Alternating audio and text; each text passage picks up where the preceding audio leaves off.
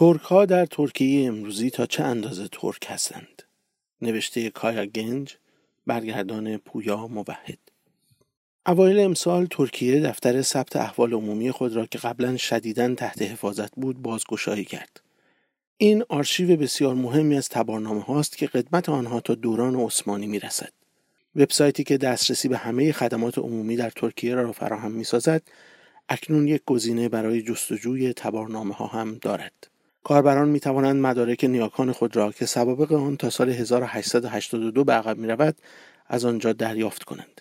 از زمان فراهم آمدن این خدمات جدید، گفتگو درباره اصل و نسب، مهاجرت و برخورداری از نژاد خالص یا مرکب در گروه‌های واتس اپ، دفترهای کار و کافه ها رواج فراوان یافته است. تنها در مدت 2 روز بیش از 5 میلیون ترک در جستجوی تبارنامه خود به این وبسایت مراجعه کردند. علاقه مردم به موضوع چنان شدید بود که وبسایت برای چند ساعت از کار افتاد. دولت مجبور شد که ارائه این خدمات را برای چندین روز متوقف سازد. دولت ترکیه یک قرن است که هویت ملی قاطعی را بر شهروندانش تحمیل کرده است. هویتی که قومیت را نادیده می‌گیرد و بر ترک خالص بودن تاکید دارد. دولت با در اختیار گذاشتن این اسناد سوابق مردم را مسحور کرده است. حال که ترک‌ها تنوع قومیتی خود را درک کردند، ایده پاکی نژادی که قدمتی به درازای 1 سده دارد و دولت آن را ساخته و تحمیل کرده بود، شروع به فروپاشی کرده است. برخی ترک‌ها، به ویژه کسانی که خانواده‌هایشان نسل‌ها در یک شهر زیستند، اکنون تأییدی برای اثبات اصل و نسب دور و دراز خود یافتند. برخی دیگر دلزده هستند. یک ملیگرای ترک دریافت که مادر بزرگش اصلیت کردی داشته است.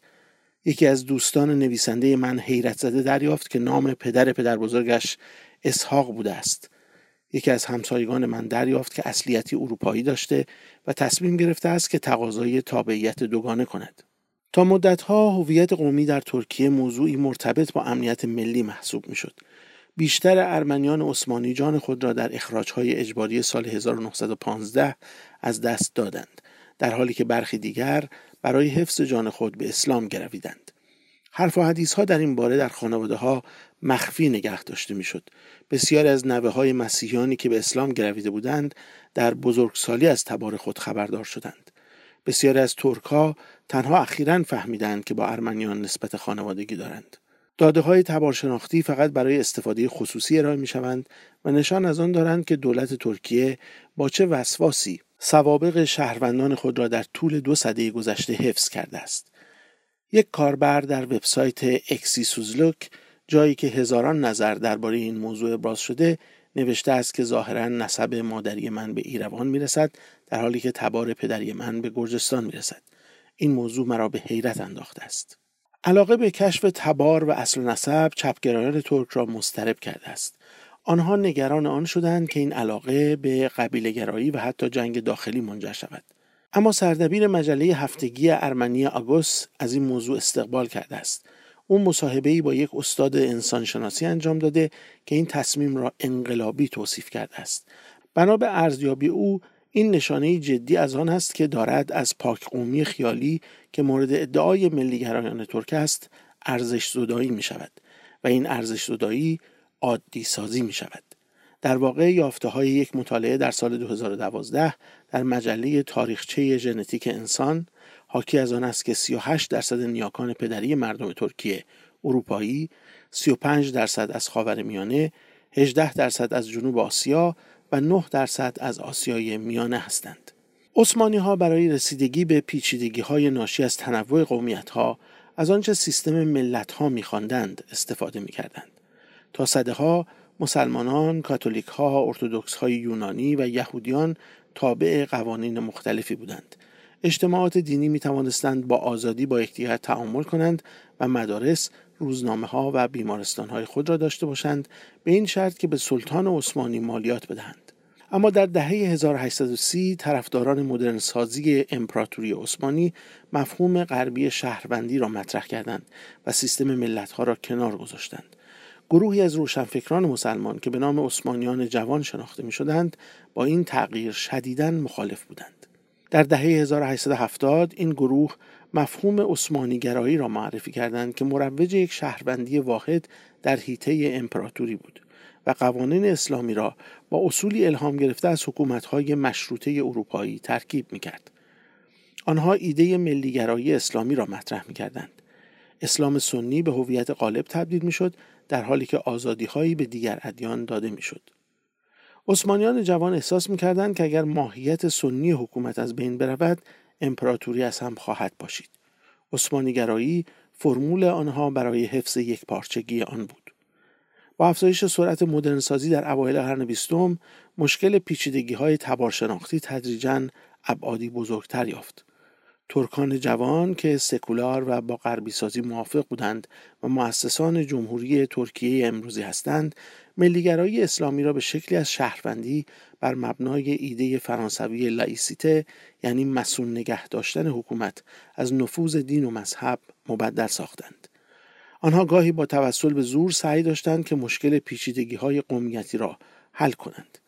یک تبادل جمعیت بزرگ در سال 1923 منجر به غیر بومی سازی بیش از 2.1 میلیون یونانی در ترکیه و بیش از 300,000 ترک در یونان شد.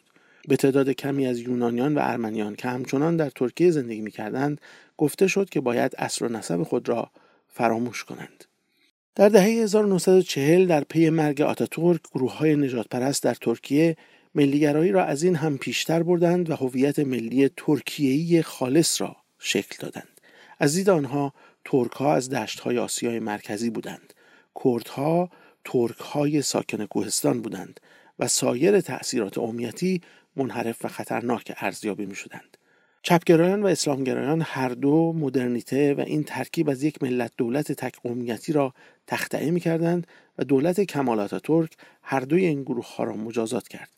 ناظم حکمت، شاعر مارکسیست، به 28 سال زندان محکوم شد و مهمت آکیف ارسوی، متفکر مسلمان، 10 دهه را در تبعید در مصر به سر برد، زیرا ملی‌گرایی ترک را به زیر سوال برده بودند.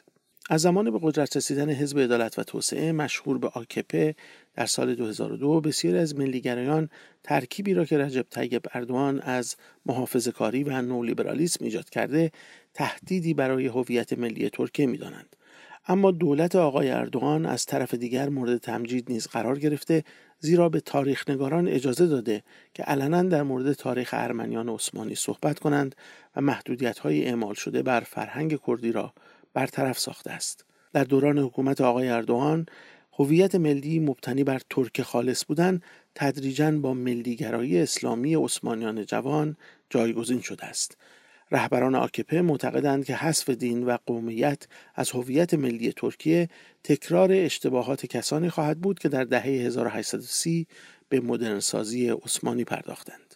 با گشودن دفاتر ثبت احوال عمومی ممکن است دولت ترکیه ناخواسته تصور ما را از معنای ملت ترک تغییر داده و به افسانه پاکی نژادی برای همیشه پایان داده باشد. اینکه دسترسی تازه به فهرست اصل و نسب‌های عمومی در این زمان ممکن شده در واقع بخشی از یک محاسبه سیاسی است. به دنبال عملیات نظامی ترکیه در افرین در شمال سوریه و با توجه به نزدیک شدن انتخابات ریاست جمهوری در سال 2019 دولت امیدوار است که هویت ملی‌گرای اسلامی را به عنوان هویت محوری ترکیه بیش از پیش تحکیم کند. حزب عدالت و توسعه به این ترتیب مدعی شده است که ملی‌گرایی اسلامی چیزی متفاوت با ملی‌گرایی جمهوری خواهان است. دولت با رویکرد اخیرش به دربر گرفتن اسلام از اطمینان کافی برخوردار شده است که به شهروندان اجازه دهد اصل و نسب قومیتی خود را کشف کنند. شهروندان ترکیه می توانند به میراث و اصل و نسب خود افتخار کنند و حتی در آن توجیهی برای تصمیمات سیاست خارجی دولت ترکیه بیابند. بایگانه‌های خاک گرفته ثبت احوال نه تنها قرار است به ترک‌ها یادآوری کند که از نظر نیاکان چه تنوع وسیعی دارند، بلکه همچنین به آنها یادآوری می‌کند که امپراتوری عثمانی بر چه سرزمین‌های وسیعی حکومت می‌کرده، حکومتی که روزگاری در 3 قاره گسترش یافته بود.